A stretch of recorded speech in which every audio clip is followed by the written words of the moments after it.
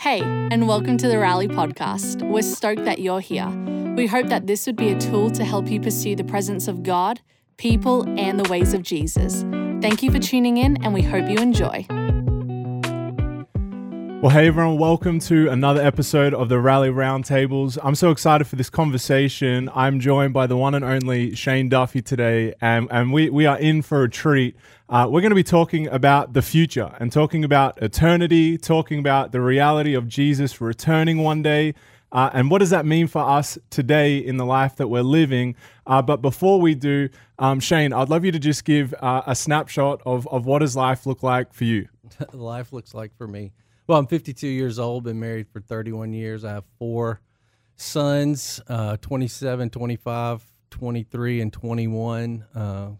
Awesome kids. 2 of them, the 2 oldest, are married to amazing ladies. Got our first grandkid on the way. Little baby girl. Coming in August, and so we're pumped about that. I've been a part of the New Spring Church since 2003, late 2003, and been on the leadership team here for 16 years. Mm-hmm. And so that's a little bit about me. Been involved in ministry a long time. I had a life in the insurance business before that for about 15 years. So anyway, I'm just an old dude with no hair and willing to talk. So willing to talk. And well, we truly are honored that you would join us today. I was thinking about this in the lead up to the conversation. There are a few people in my life that I respect more than you. And truly, it is the highest honor for me for you to sit down and have this conversation. And I was even saying to Taylor, I want this conversation there would be many people who would wish to be able to sit down and have a conversation with you like this. But really, I just wanted to say, particularly for Rally, that we wouldn't be doing what we're doing without you. And so I just want to say a huge thank you, Shane, for your life and the way you live and the example. And really, your family means so much to Taylor and I. And so I just want to say a huge thank you at the top. But today I really want to just lean in and gain some of your wisdom on life. And we're in this conversation talking about eternity and the future. And I think sometimes people have mystical ideas about, there's heaven and there's Jesus' return. And what do all these things mean? And sometimes they can feel complex and a little bit confusing. But I think the conversation can be a bit more simpler than these big mystical ideas. So I would love today to just hear from you simply. Jesus, there's a promise that he will return. And simply, what does that mean, and how does it affect us today? And that's a big question. Well, Jesus is going to return, and we can have trust that that's going to happen because he said he was going to do it. Mm-hmm. One of the things that gives me confidence in that is that if you look at Scripture, the whole of the Old Testament points to the fact that a Messiah is coming. Mm-hmm. And in Jesus, all of those prophecies have been fulfilled. So you can trust that what the Bible speaks about will come to pass. Maybe not on our timetable, but in a perfect timetable that God has set. Well, Jesus was with his disciples, for several years, and he told them over and over again, hey, you guys need to know, people are going to come kill me, but I'm going to rise on the 3rd day. Mm-hmm. And his disciples questioned that, right? They were like, no way, there's got to be a better way, no way. But that's what happened. And so when Jesus says, I'm going away, but I'm going to come back, I think we can trust that because I don't want to sit in the seat of the disciples that were with him when he was here, always questioning what he said he was going to do, thinking I know a better way than he does. So when he talks about I'm going away, but I'm going to come back and that's better for you, then I don't want to sit in the seat of a scoffer. I want to look at that promise and say, okay, I can trust that that's going to happen, that Jesus is actually going to return a second time for different reasons. He's not coming back to judge sin. That's already happened. As a matter of fact, I want to share this. Hebrews 9:27 says, and just as it's appointed for man to die once, and after that comes the judgment, so Christ, having been offered once to bear the sins of many, will appear a second time, not to deal with sin, but to save those who are eagerly waiting for him. Yeah, wow. So the idea in this, and there's so many scriptures out of Jesus' own mouth and others that talk about his return. The question is, how am I going to live now? And this says he's returning for those who eagerly await him. Yep. And I don't think eagerly waiting for him is standing around looking up to the heavens, wondering when he's going to come down. No, eagerly waiting for him, it means living the type of life he both modeled and he asked from us when he was here the first time. Yeah. So what is that? So that idea of, okay, we're eagerly longing for this return. How do we now live with purpose and meaning, knowing that this is going to happen one day? Yeah. Well, you can only really get to a place you're trying to go, right? You need to know, when you think about your life, so many of us just live life day to day, and there's something to that. You don't want to get beyond where you are, because even, Jesus said tomorrow has its own worries and yesterday's gone. There's not much you can do about it. But the question is the day you're living aiming at the end you want to see? Mm-hmm. Now, that could be in your personal life. That could be in your relationship life. That could be in your spiritual life. It can be in your professional life. It doesn't really matter. But you've got to aim at something. And so knowing that Christ is going to return, and he's returning to be with us. He's returning to bring heaven to earth. There's this big finality in reality that's good. It's good. And so the question is, am I going to live my life like that's good? And the way we eagerly wait for him, I think, is just to simply live a life day to day that's aiming at the joy that will be found when he returns. And so does my life, and here's the question for us, does my life now look like it will then? Like, is there things I can do right now that make me ready or make me a good example to the people around me, to my family, my friends, that actually looks like Jesus is here? Because if you think about it, Jesus is here. Yeah. Right? He went away, but he said, I'm going to send you the Spirit. So God in the Spirit, Jesus came God in the flesh. He goes away, he sends God, the Spirit, to live inside of us. So we have what we need, and Jesus taught what we need to know in regards to how we can live in a way that won't make his return change our life in such a drastic way we don't recognize it. Wow.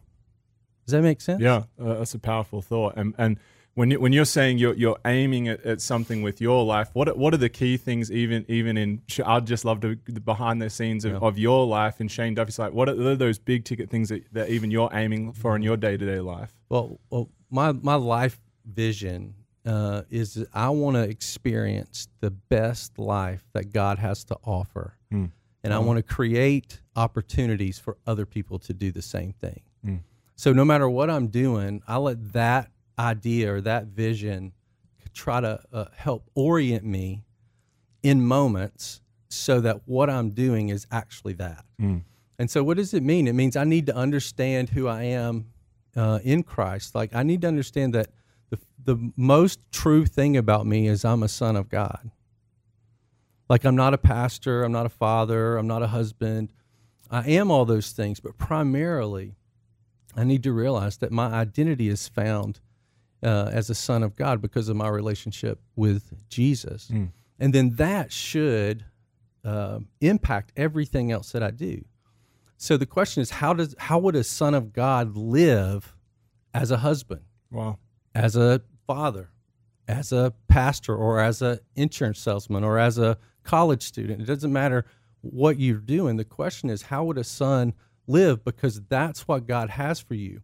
And as we start to discover what that looks like practically, then all of a sudden we step into what Jesus referred to as a full life or an abundant life. You know, the devil comes to steal, kill, and destroy all the reality of God's identity in us. Wow. Because that will get us off track or loss of focus. Jesus said he came that we might have life and have it to the full, or have abundant life. And so what we're after is that abundant life. And abundant life isn't necessarily defined by circumstances. There's people who have abundant life in the midst of very, very difficult circumstances. I've been to parts of the world where I'm around people that have more life in them in way worse circumstances than I'll ever face. And I'm challenged by that, because there is something more than circumstances. And so, again, going back to that, the question is, am I pursuing God in a way that I get to know him? Jesus gives me the best path to know him.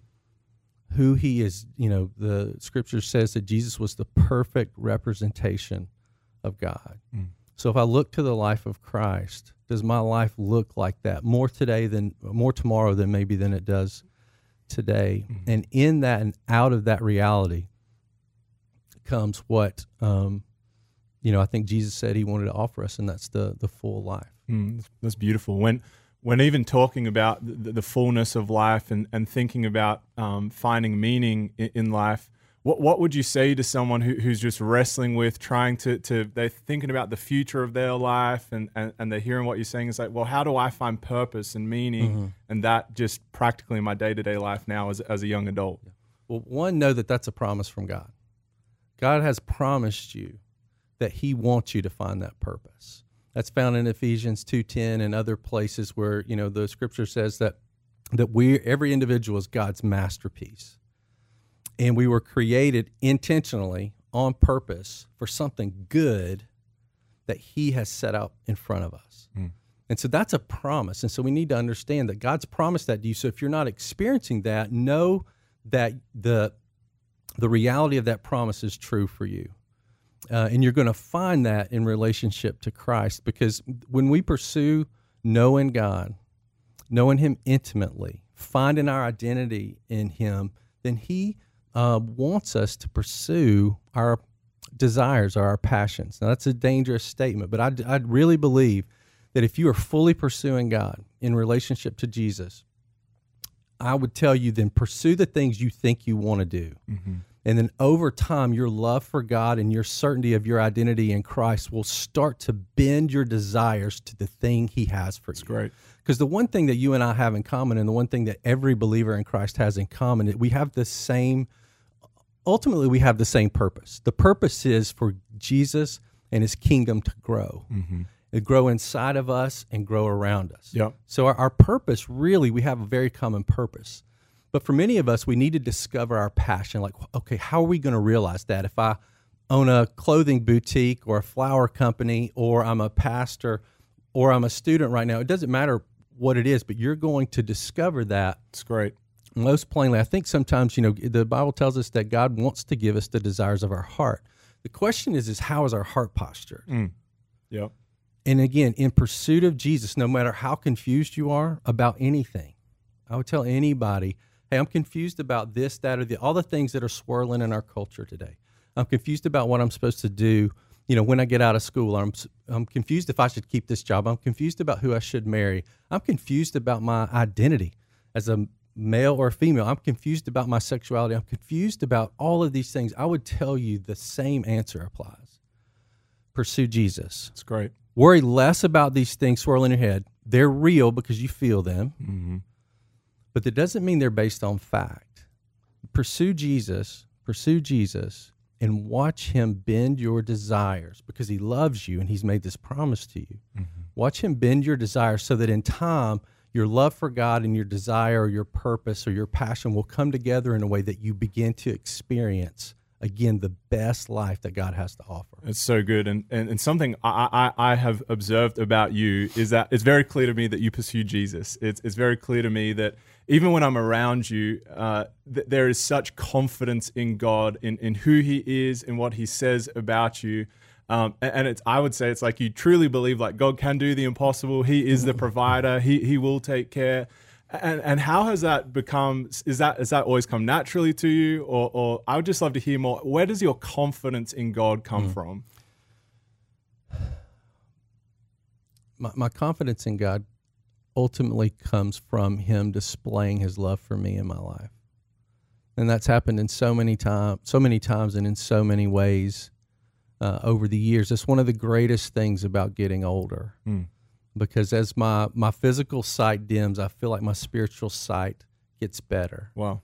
And not in any crazy, esoteric, mysterious way. It's just I have life behind me, and I can point out things in my own life, my marriage, with my kids, with provision, so many things where I've seen God come through in a way that didn't seem possible. And I've seen it in my life. I've seen it in other people's life. I've seen somebody with cancer be prayed for Go to the doctor, the cancer's gone. Yeah. I've seen that. I know people. That's not a theory. It's not something I read in a book. I've seen it. And so over time, you either pay attention to the facts or you don't. And I think one of the challenges, again, in our world today, and especially with young adults, I think there's so many things swirling around that want to go to war with the truth of God or the importance of knowing Christ. It's we've got so many truth skeptics. And I would tell everybody who's listening, it's okay to be skeptical. There's a lot of wisdom in discerning. There's a lot of wisdom in not taking everything at face value. But I would tell you, instead of going about life, being a truth skeptic, how about go around life being a truth seeker? It's great. What are something you can build your life on? Because at the end of the day, my confidence comes from I've found a way of life that's built on something and from something. And so my life is built on the truth of Scripture and the person of Jesus and his death, and more importantly, his resurrection.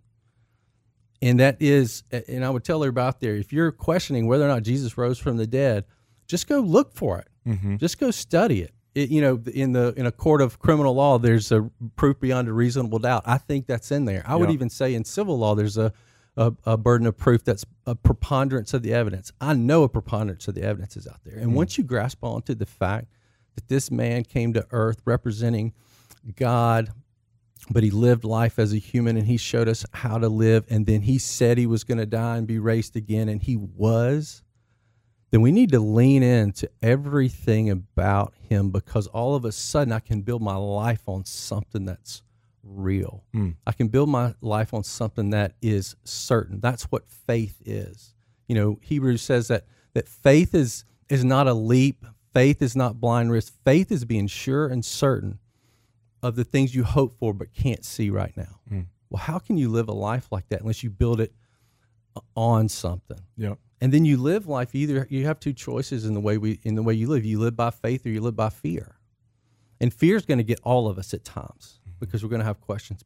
But what I would suggest to everybody listening is this: be a truth seeker. Build your life on something that feels like you, as best you can tell, real, trustworthy, proven, and then live by faith toward that. That's great. Or from that, I should say. And as you've, over the decades now of living by faith, and as one of our lead pastors, you ultimately carry the highest level of authority and just weight that comes with that.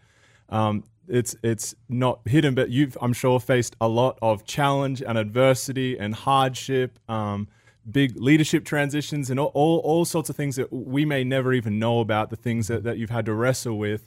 And something I just wanted to ask you today is, like, why haven't you quit? Like, why do you keep going? Why do you keep following Jesus? Why are you so committed to building his church, giving your life away? Like, why? I wish I knew the answer to that question. There's been many times over the years that I wanted to quit. And it's easy when things are tough, or you feel like you don't have the answers, or there's a season of doubt where you just feel like, well, the problem must be that God doesn't want me here, or the problem must be that I'm not cut out to do what I'm doing. But during that, over the last 16 years in ministry in particular, when there's been some amazing things and some very challenging things, I was reminded that before I was in ministry, that was true of my life too, as a 25-year-old. I wanted to quit what I was doing because I wasn't seeing the progress that I thought I should be seeing.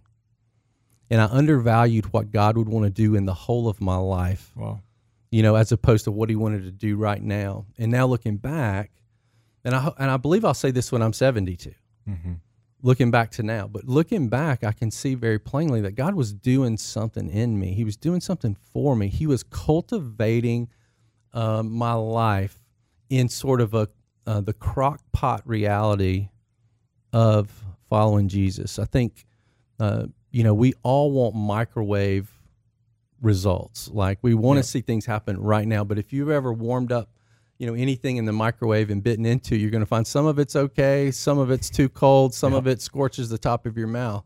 But if you pull something out of a crock pot that's been in there for hours, right, it's tender, it's perfectly cooked, but you have to wait on it. Yeah.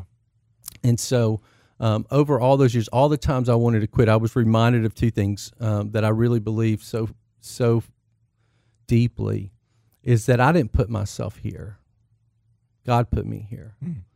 And so if he's put me here, he's promised to give me what I need in the moment and over a season of time to steward what I'm doing the best I know how, and that he's much less worried about what I'm doing. He's a lot more worried about who I'm becoming. And without the challenges of doubt, without the challenges of resistance, without the challenges of things that can happen that you don't want, that are hard, tough to carry, then I'm not going to be built up into being more like Jesus every day. And I still feel like I've got a long way to go, you know. So my confidence comes from God. I just believe he's in charge. You know, when it boils down, God's either providential or sovereign, or he's not. And if he is, and if he's good, which I believe he is, then whatever's happening as a son, I have to believe that if I will just persevere, he will form me in a way that is making me ready for what's next, because I just have learned that whatever's happening in my life now is preparing me for what's next. And so I need to pay attention. I need to pay attention to what's going on around me. I need to pay attention to what's going on in me. And then out of that, potentially, then I'm able to pave a way, so to speak, so that you maybe don't have to face those same challenges, or you can be a part of a ministry at New Spring Church that came through the refining fire of should we do this? Should we not do this? Is this a good thing? Is it a bad thing? How does it impact the whole church? Like all those kind of things that can be weighty.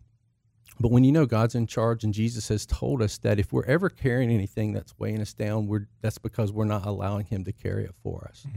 You know, and so the reason I have great confidence is, and the reason I persevered through some of those things, it's not really about me. It's about what God's done in me.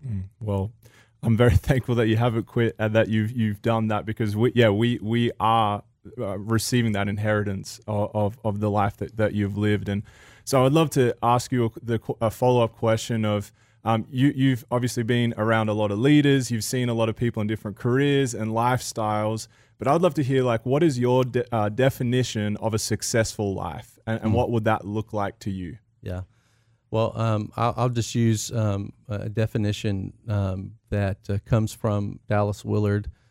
He's an old dude that you should go read his books and listen to what he talks about. Great stuff. Yeah, but you know, he put forth that every belief system has to answer 4 questions, and the first question is, what is reality? And the second is, who's blessed or who's well off?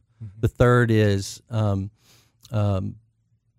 gosh, I'm forgetting what the third question is. Who's well off, and then how does one become well off, and then how is what's a good person? Yep.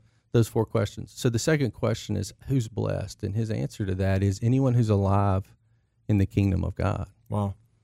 And so that's how I'd answer the question. Like I feel like, you know, that reality of being alive in the kingdom of God, being in relationship with Christ, knowing that I'm a son of God, that is the best life, and that impacts everything else you do. So again, it doesn't matter really what you're doing.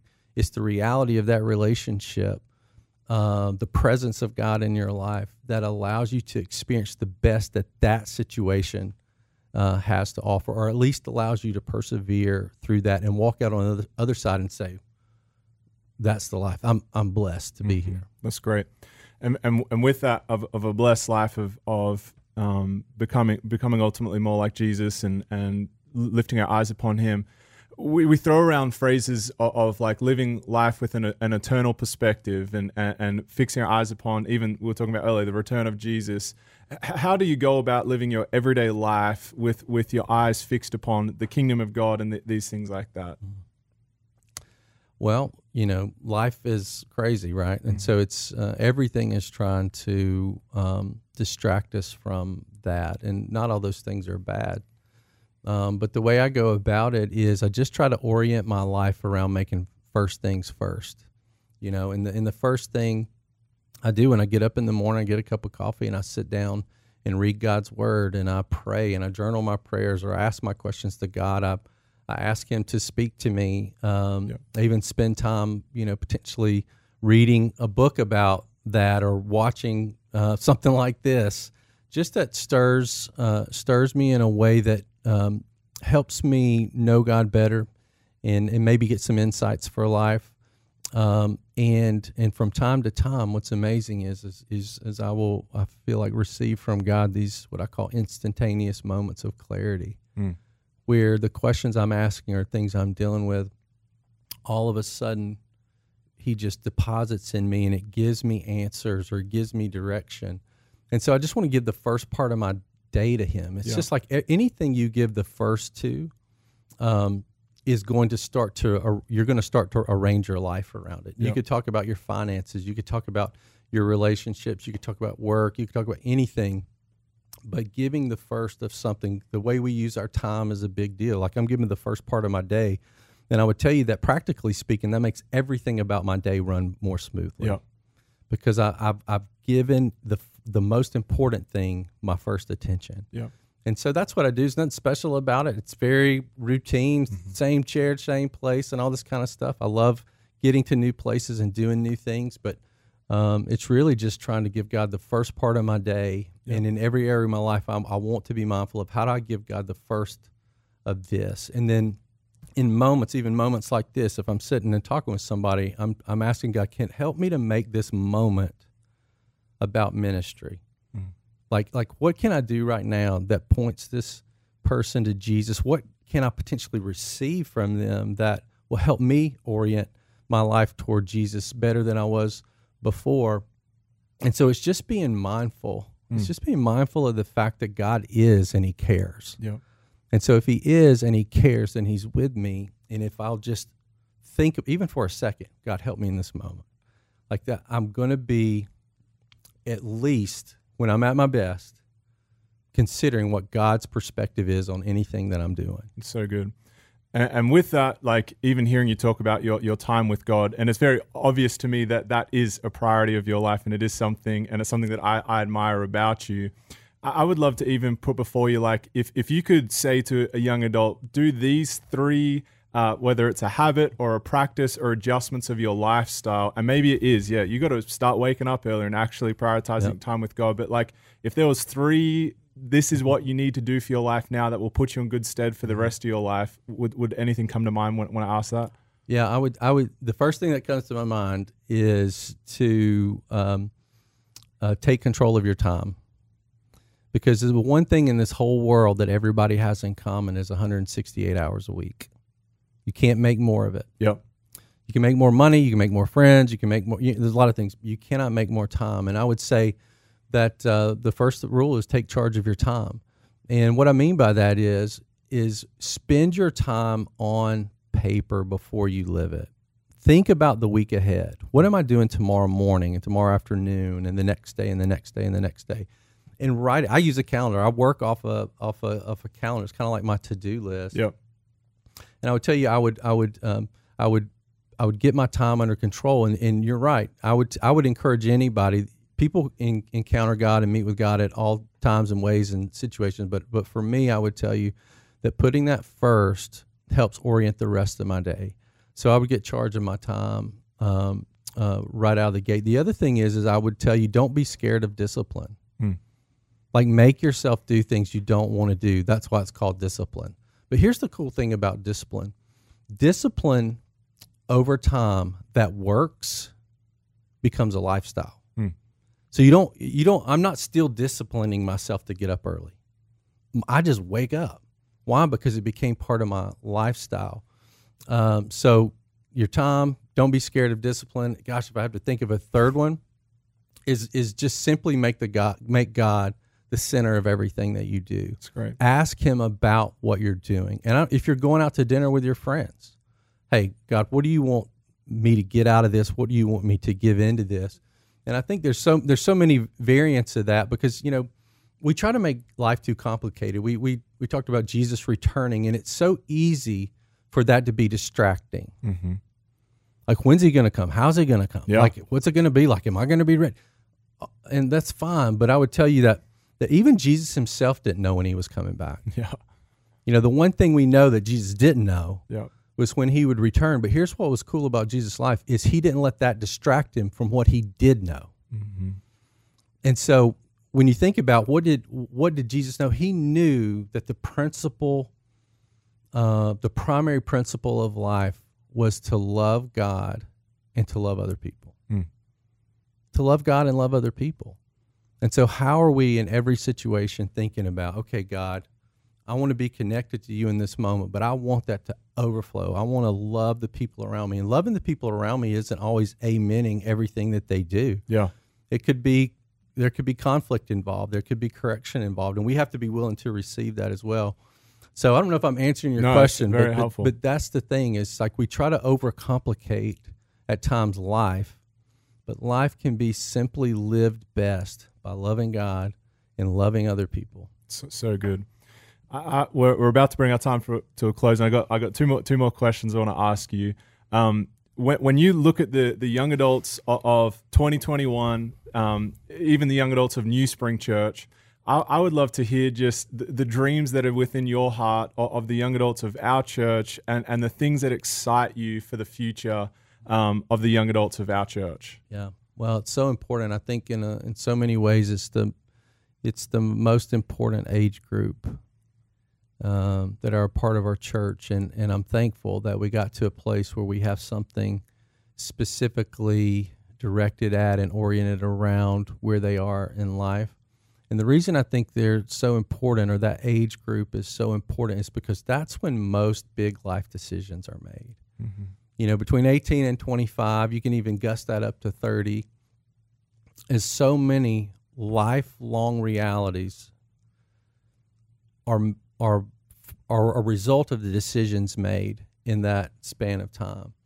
And so it's so important that you focus on that. But my dream is, you know, when it comes to this church, my dream is that this church will be vital and vibrant in all the communities that we're represented in when my kids' grandkids are on this earth. Mm-hmm. And that's a long time from now, but that's how I think about it. I think it generations.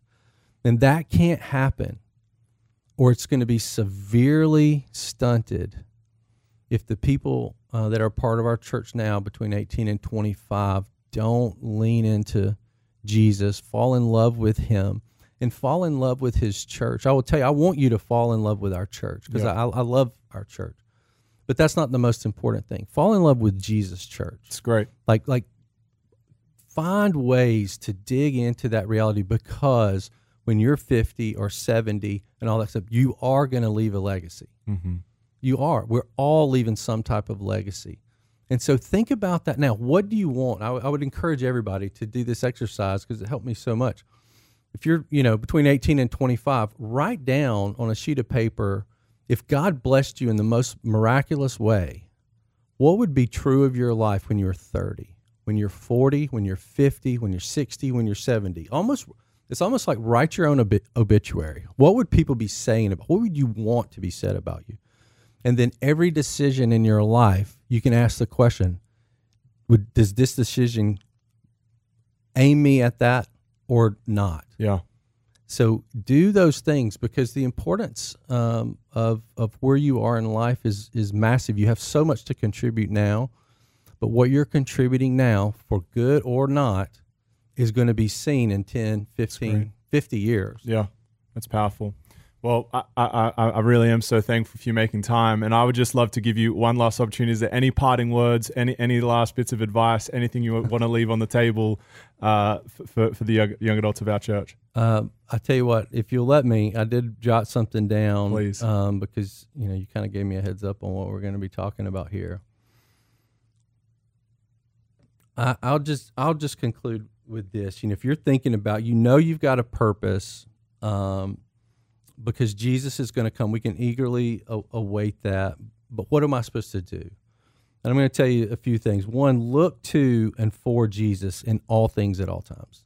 That's awesome. Look to him for help. Look for him in whatever's going on. Look for least of these moments. Like, where is Jesus at work, and how can I be a part of that? The second thing is spend time with God, praying in his word, worshiping around other people, so that you can deepen your identity in Christ as a son or a daughter of God. The other thing I would tell you is so important: serve the people that God brings into your life for their benefit. Wow, that's amazing. Don't think about what it means for you. Think about, how do I make their life better? Yeah. That'll serve you no matter what you do, whether you're in school or your workplace. You have that mindset, you're going to rise to the top, because so few people think about others. And that's just an outworking of loving God and loving others. I would tell you to trust God's promises, because they're all yes in Christ. So to trust God's promises, you need to know them. And that's going to come out of reading his word. And I would tell you, put your faith to work. Put your faith to work. Whatever opportunity God brings to you, go about it understanding that you've got his grace, but you need a little grit. Yeah. Grace and grit in life is a big deal. You know, grace is not opposed to effort. It's opposed to earning. Wow. And that's another Dallas Willard saying. Yeah. But it's like, so put your faith to work. Don't be afraid to work, because God gifts you, and he expects from you to love what you do and be really good at it. God doesn't give us gifts. He doesn't save us or call us into this kingdom life to be mediocre. It doesn't mean we don't go through peaks and valleys in life. But if you don't love what you do and you're not really good at it, that's probably a pretty good clue you're not exercising the gifts that are in there. But you're only going to discover that as you work. You're not going to do a test. You're not, put your faith to work. So good. I said this earlier, but I'll say it again. Pursue God and your desires, and watch God bring those together in ways that will pleasantly surprise you. Wow. And then finally, find a Paul. What I mean by that, find a mentor. Find somebody older than you, ahead of you in life, and get around them and just find out what they think about what you're thinking about. Like, find out what somebody ahead of you thinks about the things you're thinking about. And I would tell you, too, it's really good to have somebody younger than you around. Serve the people in this church. I would tell you, get involved in Fuse or get involved in Kids Spring. Yep. Have somebody that's looking to your life, because that creates a measure of accountability that helps me live more toward Christ. And then finally, get around life-giving people. Get around life-giving people, like Rally people. Get around people that are aiming at the same things you are, still working out life. But I'm telling you, if you do all of those things, I feel like you're going to be closer and closer and find deeper and deeper relationship, both with God and other people, that will actually bring to you the fullness of life, the abundant life that God, or that Jesus said he came to give you. Wow, that is so much wisdom and so helpful. And truly, I just want to say loudly and clearly, we are so thankful for you, Shane, thankful for the life that you live, the man that you are, the husband you are, the father you are, the father to all of us. And man, it means so much that you would make time to sit down. And so I would encourage you, Rally, continue to pray for Shane, lift him up in your prayers, and so thankful that you'll take the time to join us. Make sure you subscribe, share this message, conversation with a friend that would help them, and be blessed. And thank you guys for joining us. All right, thank you. Thank you for joining the Rally podcast. We hope it encouraged you. We'd love for you to be part of the Rally family. Make sure you follow us on Instagram and YouTube at New Spring Rally so you don't miss a thing. Also, if you'd like to connect to a campus, text RALLY to 30303.